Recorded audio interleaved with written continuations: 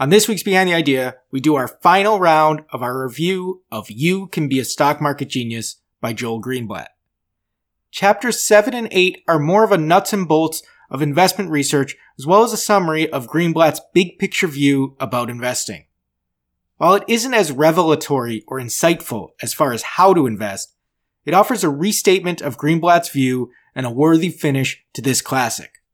We break down our final thoughts on his final thoughts, as well as any last jokes or comments we want to cover. Have a listen.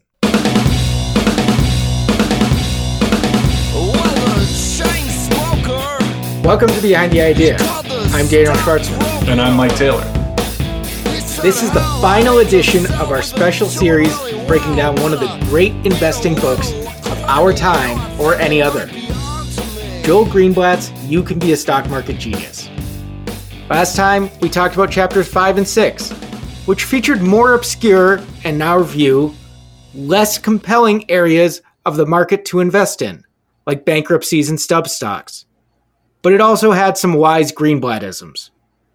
The last two chapters of the book are a little different, as they provide practical tips on how to actually find these sorts of stocks and how to do good research, as well as a brief philosophical conclusion. We'll review the chapters and also make our final remarks on this book, at least for now. Before we begin, Behind the Idea is the podcast that breaks down what makes great investment analysis work, using articles and ideas from the Seeking Alpha ecosystem and books by Joel Greenblatt.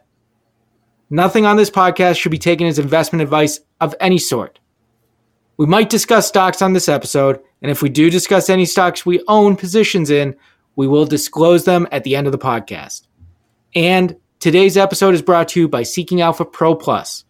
Try Pro Plus for 30 days free at seekingalpha.com/Pro Plus.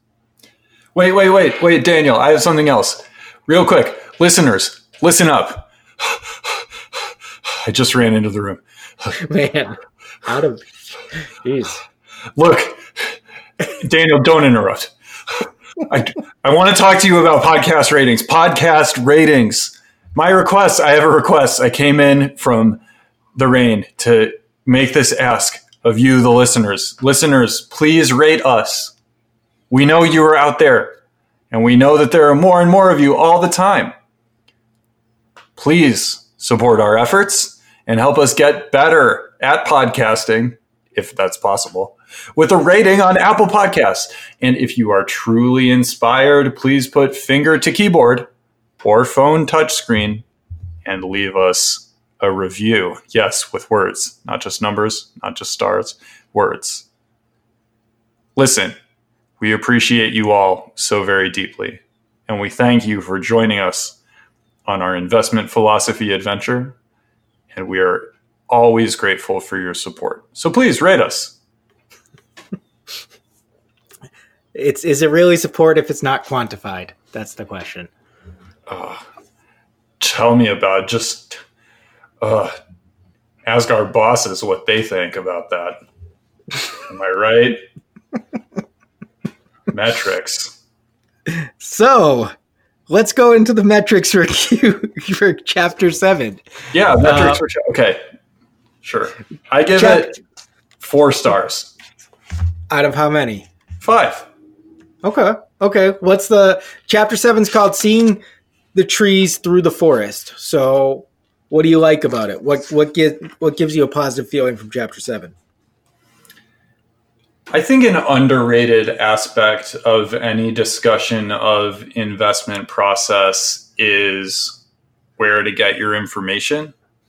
And speaking as an editor at Seeking Alpha, who has reviewed many, probably thousands of articles at this point in my career, I can say that attention to quality of sourcing may be one of the great overlooked aspects of a given do-it-yourself investor's research process.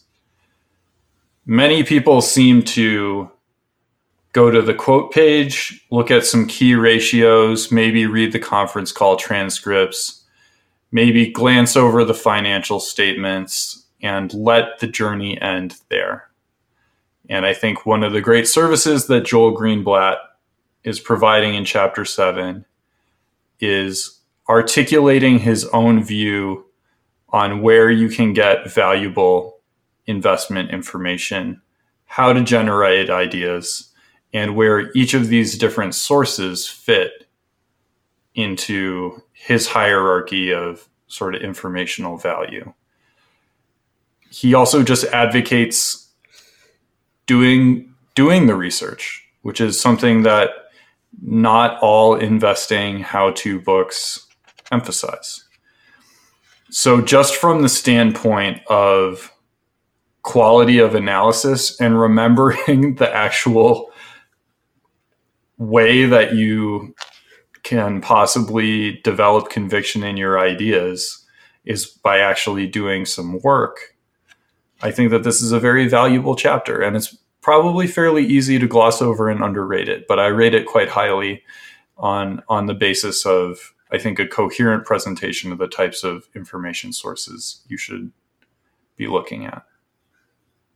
One thing that I think is interesting as a concept, because he talks about where do you get your ideas, essentially. And he first talks about, he starts saying, am I the crazy cop that's going to get you killed as my partner? Like, are you going to jump right into it? And he kind of reminds about the need to do the work, like you said, as well as proper diversification, which doesn't still concentrate, but he says, for example, don't make your portfolio all leap options. And so that's all well and good, but I think also interesting, where do you find them? And he talks about reading, talks about major newspapers. We can transpose those to online sources at this point, but a lot of them still hold, whether it's Barron's, Wall Street Journal, The Times, Investor Business Daily, or some of the trade publications. And then a few newsletters, and then he explicitly talks about copying the masters and highlights a few investors that he likes to copy by looking at their 13 Fs or whatever else, which I think is an interesting investing approach. And what I want to ask you is, Greenblatt says there's no problem stealing a good idea. You have to do your own work. He sort of emphasizes here the point of, just because you're already screening by high quality investors doesn't mean you need to buy everything. You just need a good idea every now and then. So really kind of do the diligence. And I think that's a point that is underrated here, because I don't think a lot of investors are really, that I know of, are really capable of concentrating as much as Greenblatt. I mean, he's really advocating a case of let's say, a new position every, I don't know, I would translate this to maybe 3 months. And at the same time, you're not really holding on to the positions for more than a year or two. So we're talking about real concentration. But my question to you is, this concept of stealing an idea, presumably when you get an idea from another source, on the one hand, it's in the news, as it were, like people are aware of it. And this is something that's relevant, obviously, to Seeking Alpha, but also whether it is 13F or whatever else your approach is. Chances are, if you're getting it from somebody else obviously has the idea, and other people can see that idea too. So on the one hand, if it's playing out already, then you feel like you're missing out. And on the other hand, if it's not playing out, then you're wondering if the author is wrong. Like, I'm just thinking of these psychological things. So what do you make of that idea of starting your research process, not stopping, but starting with somebody else's idea and with those sort of biases that come with it? I'm okay with it as long as you know what you're doing. I'm remembering Meb Faber, who I reference periodically on the podcast, who's a quantitative asset manager and a sort of one of the more public-facing people in the business. He tweeted or blogged one time that a naive replication of Berkshire Hathaway's equity securities portfolio from over a certain long time frame would have basically doubled the performance of the S&P 500. And that would just be naively taking a look at Berkshire's holdings in the public stock market and buying a portfolio of those holdings and doing nothing else. And the caveat there was that you'd have to be able to withstand some really sharp periodic drawdowns in the portfolio value. So that sounds good to me. If all you have to do is copy Warren Buffett and you actually outperform, that it does work, you just have to know what to expect, and you have to know what the strategy is that the person you're copying is applying, or you do need to develop your own conviction around the idea. I'm not opposed to this, and I think my general approach to investing is kind of define the terms of the idea at the outset, and then once you've made a decision, live by the terms of the idea. So we talked about my 200-day moving average shorting the NASDAQ idea, which worked out not great for me, but it was not a sophisticated idea, and it was not based on proprietary analysis. It was 200-day moving average technical strategy. I'm not a person who's overly, and more recently, Ray Dalio wrote a blog post and I wound up buying gold in response to it. So I'm fine with it. I don't really have a problem with sourcing from other people's ideas. The only flip side to that is if I'm doing individual stock picking, I have very little conviction in anything where I haven't done all the work myself. Which is a pretty big caveat, isn't it? It's a fair caveat. It's sizable. But it makes 4 out of 5 caveat, but it makes sense. Yeah, I hear that. I mean, again, I think we come back to this a lot in the past as well, not just in reference to Greenblatt's book, but I think he does a fairly good job of emphasizing this, and we'll actually get to this in the next chapter too. But you got to know yourself. You got to know what works for you. And there are certain strategies that may or may not work for you, even among the ones that he presented. Obviously, he presented risk arbitrage, which he didn't like, but even bankruptcies, leaps, they weren't for everybody. It was just ideas for you to consider. And I think what makes the book hold together is that there's a common way of thinking about the market behind all of that.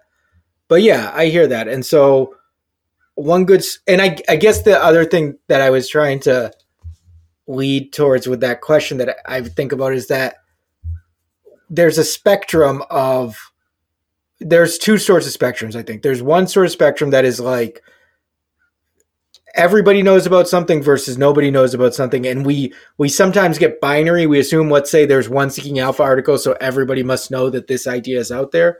That may or may not be true, but I think there's something to be said for fewer people know about a given idea or more people know about a given idea. And so you don't have to necessarily, and there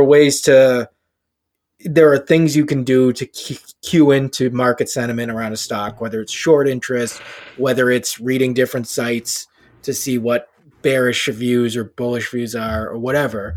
I think there are ways to back into that. Yeah, sure. I remember The Big Short, those guys who needed the prime brokerage account or whatever, Morgan Stanley wouldn't make the derivatives for them. Brad Pitt's buddies, they read their idea in Grant's Interest Rate Observer, which is a very widely read thing. Yeah, right. And that's actually a really good example because then there's the other spectrum of everybody's talking about something. And then it's sort of, we've talked about this. I think of Apple, for example, and Apple has swung big over the years, even though I don't remember if it's the biggest stock in the world right now, but it's been that or one of the top 2 or 3 for a while. And it's delivered outsized returns one way or the other over different periods. And that's where the start point and end point matters, but also like you can have a view and think that it's not priced in, and it doesn't necessarily mean you have to have an edge or a proprietary angle. It could just be you're making a bet and you think you're right, and then it plays out how it plays out. And so I think that's because the Big Short, those guys, the movie and the book presented them as renegades, but I think I wasn't paying as much attention, but you look at the comparison to now, like people talk about recession fears a lot. And at some point somebody hits on a theme, and in some cases they're early, as was Michael Burry, and they have to either stick it out or they don't. But also, like, there's always going to be, it's that old thing of if you flip a coin and you get the different mutual fund managers, and eventually you'll get to the ones who are always right because they've won 10 coin flips. It's something like I'm not reducing analysis to that, but I'm just saying that there is part of the challenge with investing. Part of what makes it so interesting, I think, is that you have to sort of zone out all that potential crosswind of, what is really known versus not really known, but then also what was some unique insight versus just, I think I'm right and I'm going to wait it out, and then it works or it doesn't. And so I think that's also relevant when it comes to borrowing ideas or sourcing ideas from other people. Yeah. I think the important thing here is, so Greenblatt's obviously not, here's maybe one more sort of nugget from that. I think I've kept coming back to Greenblatt's sort of mental flexibility and willingness to change his mind and ability to think in ranges and not get overly committed to one way of looking at something, certainly not one way of looking at market prices. And I think that his willingness to take someone else's idea, work with it, and then implement it if he thinks it's a good one is reflective of this kind of mental flexibility.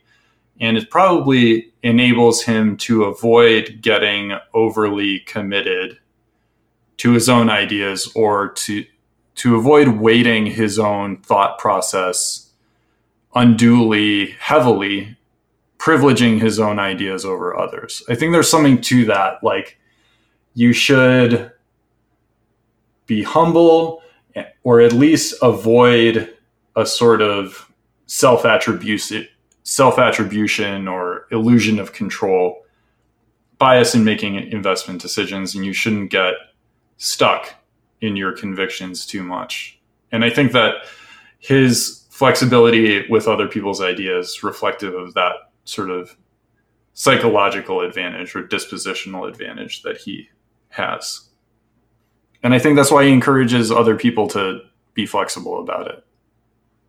Yeah, it's almost a sense of the mental maturity you need to be able to deal with that noise and that there's some saying that's like they don't pay you extra for coming up with it yourself or doing your own work, or you don't get paid extra for that.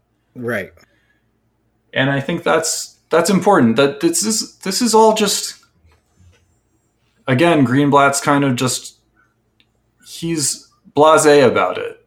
The stock market's just there. These things go up and down. There are opportunities to make money, and then you can go home and spend time with your family. It doesn't have to be this way of life or this intellectual authenticity thing or any of the other sort of weird cultural trappings that we see some people get stuck in. And I like that. Yeah, it's refreshing, isn't it? Did you have any thoughts on any of the sources listed here? Did anything kind of jump out at you?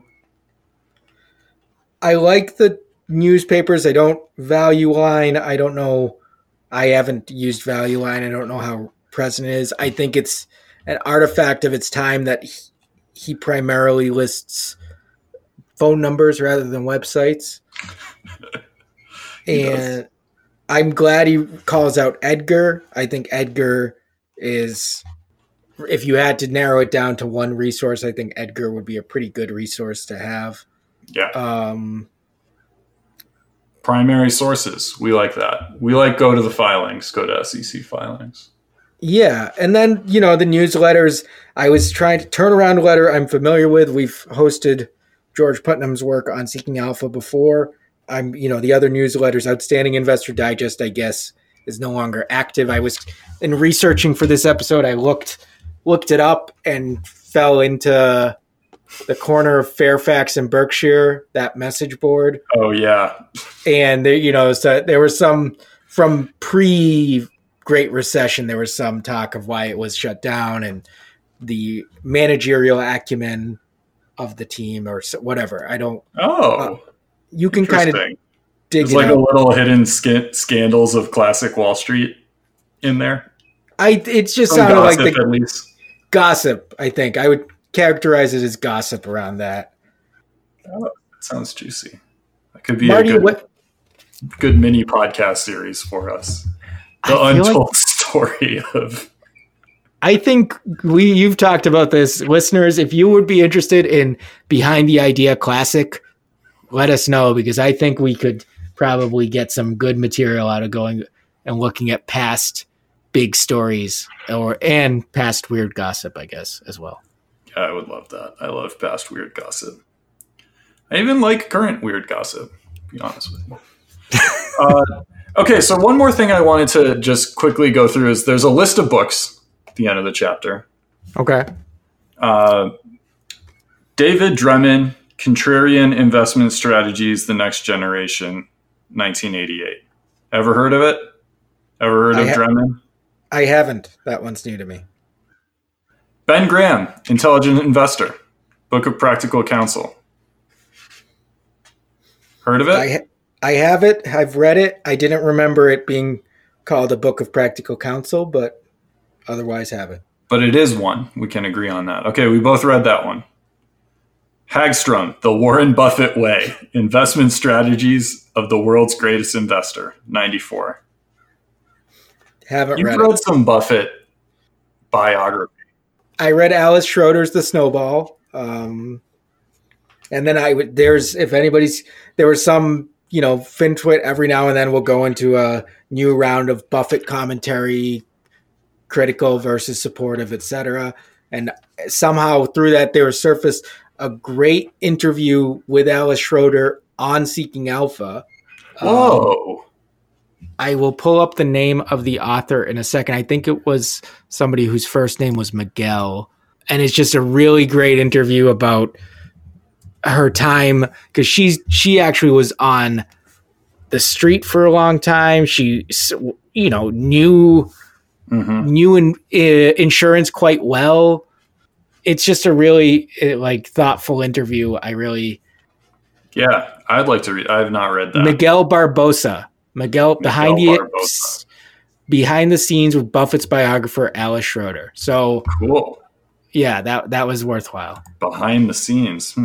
Kind of like that title format. All right. Robert Haugen, The New Finance, The Case Against Effective Markets. Effective markets. Yeah, new to me. New to me too. All right. Seth A. Klarman, Margin of Safety, 1991. We both read this one. We have read it, yeah. Good book. Yeah. Little drier. Seth is not not as charismatic. Funny. No dad jokes. Is there anything funny about that book? No. It's super serious. Seth Klarman's humor style is more towards and when the world is ending, you'll at least have value in your stock portfolio approach. It's a little bit... Which is funny. I think he's probably a funny guy in person. He looks like he's a good, funny guy. Yeah. Could he just be totally serious? I guess he could. And he might not be that fun to hang out with. We'll find out someday. Peter Lynch and John Rothschild once upon one... Nope. Try again. One up on Wall Street and beating the street. This is one of yours, right? You wear a Peter Lynch hat pretty often. Beating the Street, I read. I haven't read One Up on Wall Street, but I read Beating the Street. My wife's grandfather had a copy in his house. He was one of the influential people on my investing career, and I noticed that copy and read it.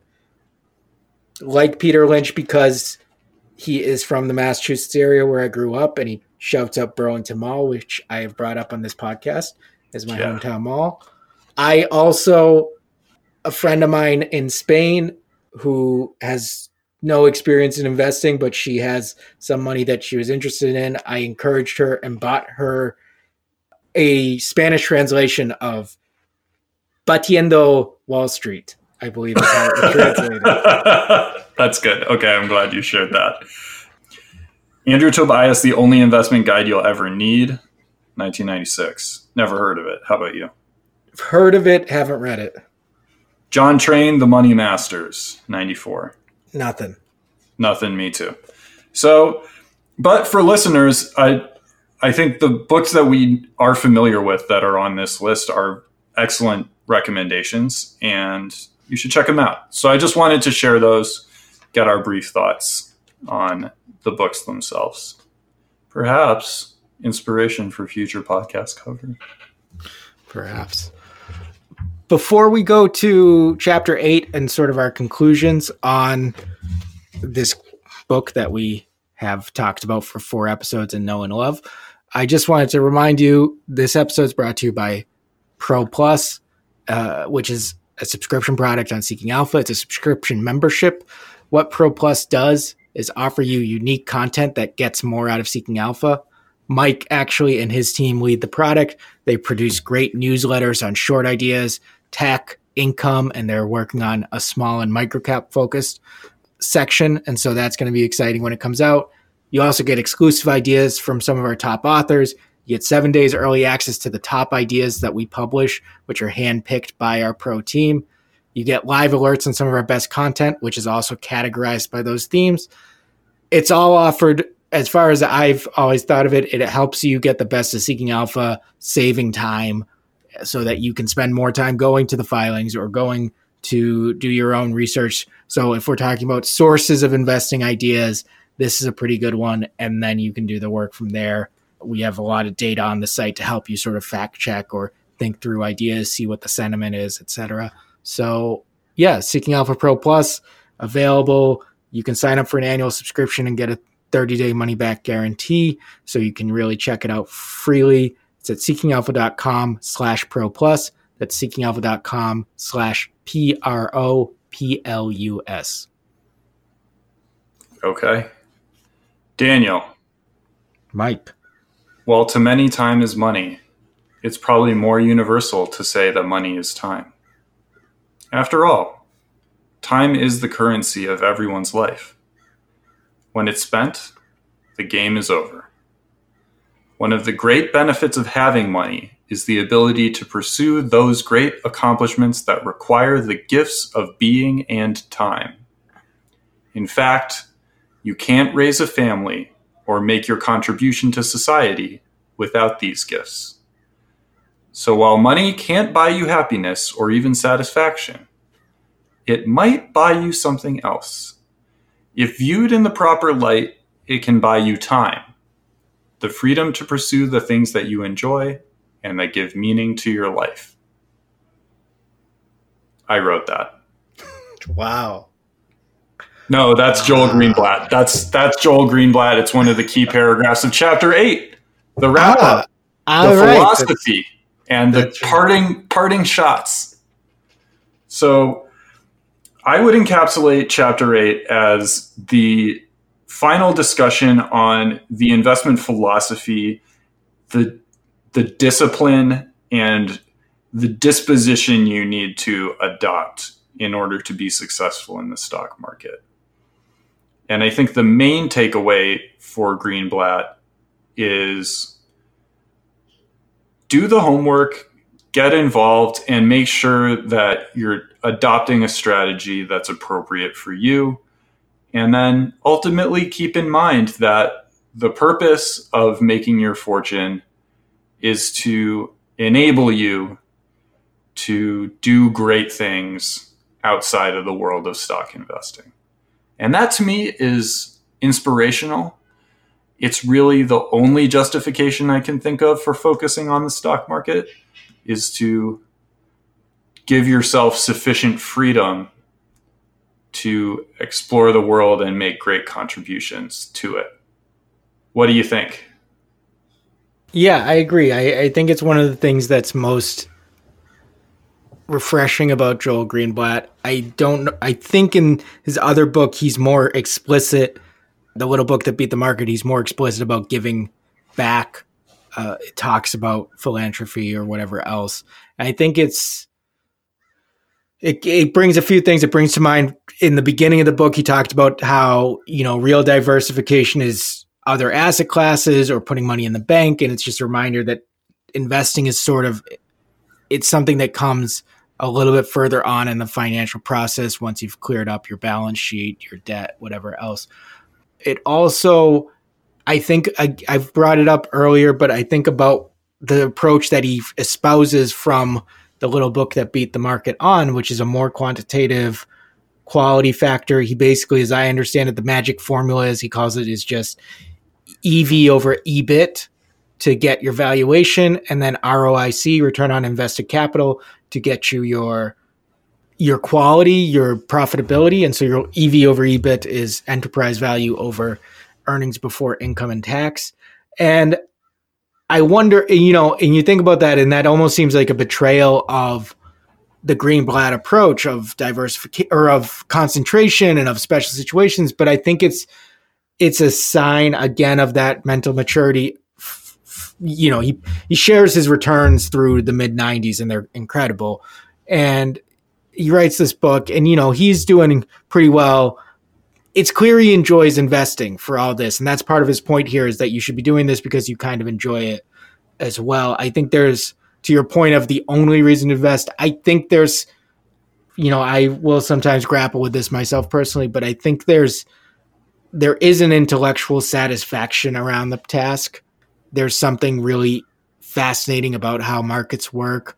There's something that is more game oriented. And if you can take it seriously, but not take yourself seriously, I think you can, there's some, whether or not you consider that better than the alternatives, I leave up to each of you. But that to me is another justification. But I think about that and how he's shown his willingness to kind of take down the stress levels. Because I think he talks about when he's at a 6 or 8 stock portfolio, one stock has a bad earnings report, all of a sudden his portfolio is down 10% and he's managing millions of dollars, if not hundreds of millions of dollars at this point. So that's a big deal.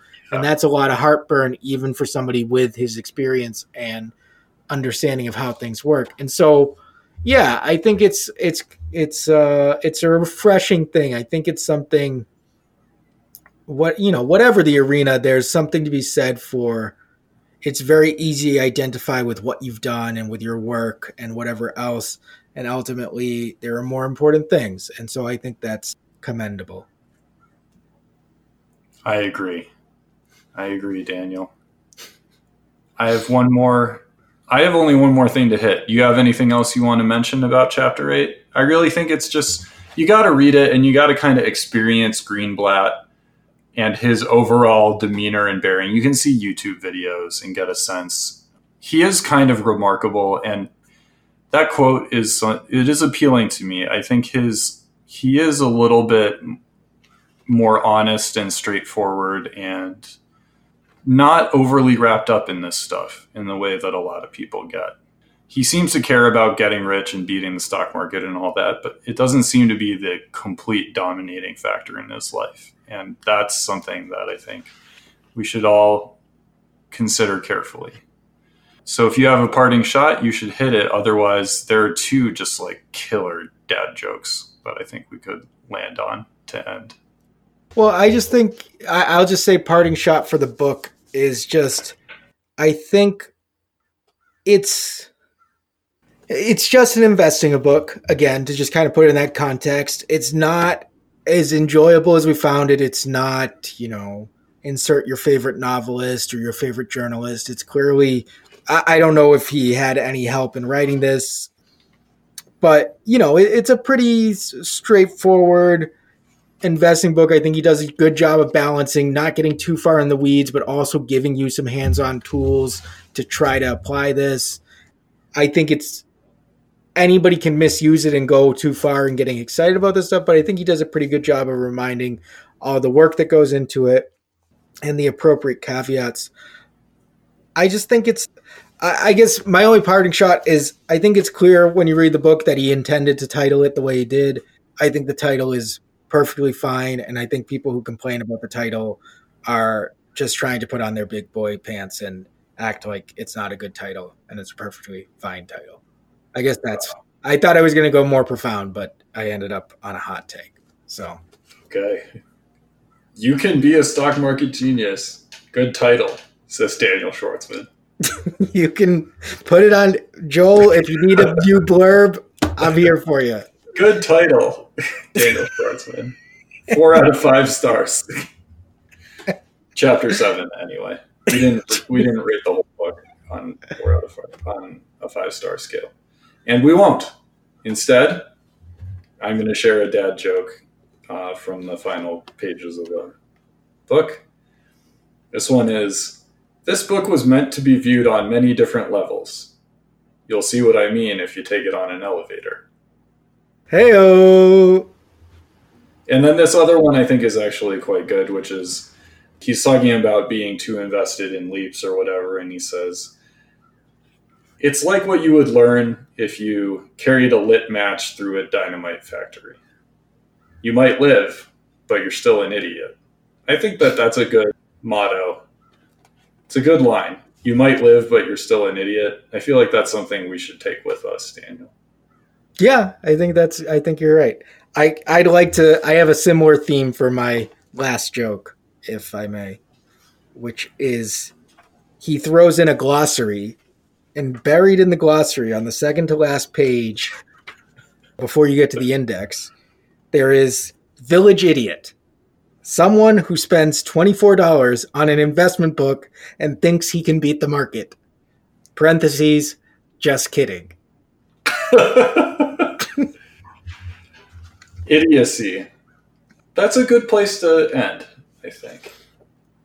It's kind of the final counterpoint to the title, which is You Can Be a Stock Market Genius. But to be one, first, perhaps, we all must start a little bit lower in the realm of the idiocy.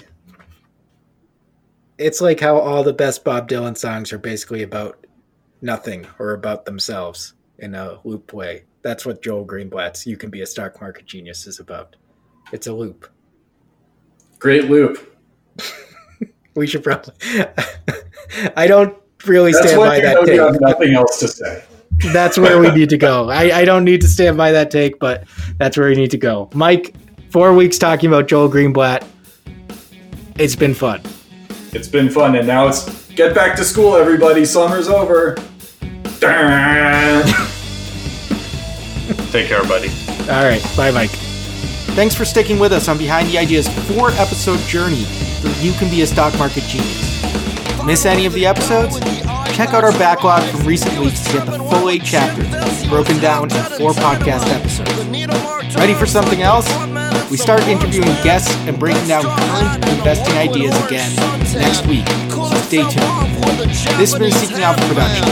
Thanks for all your support. See you next time on Behind the Ideas.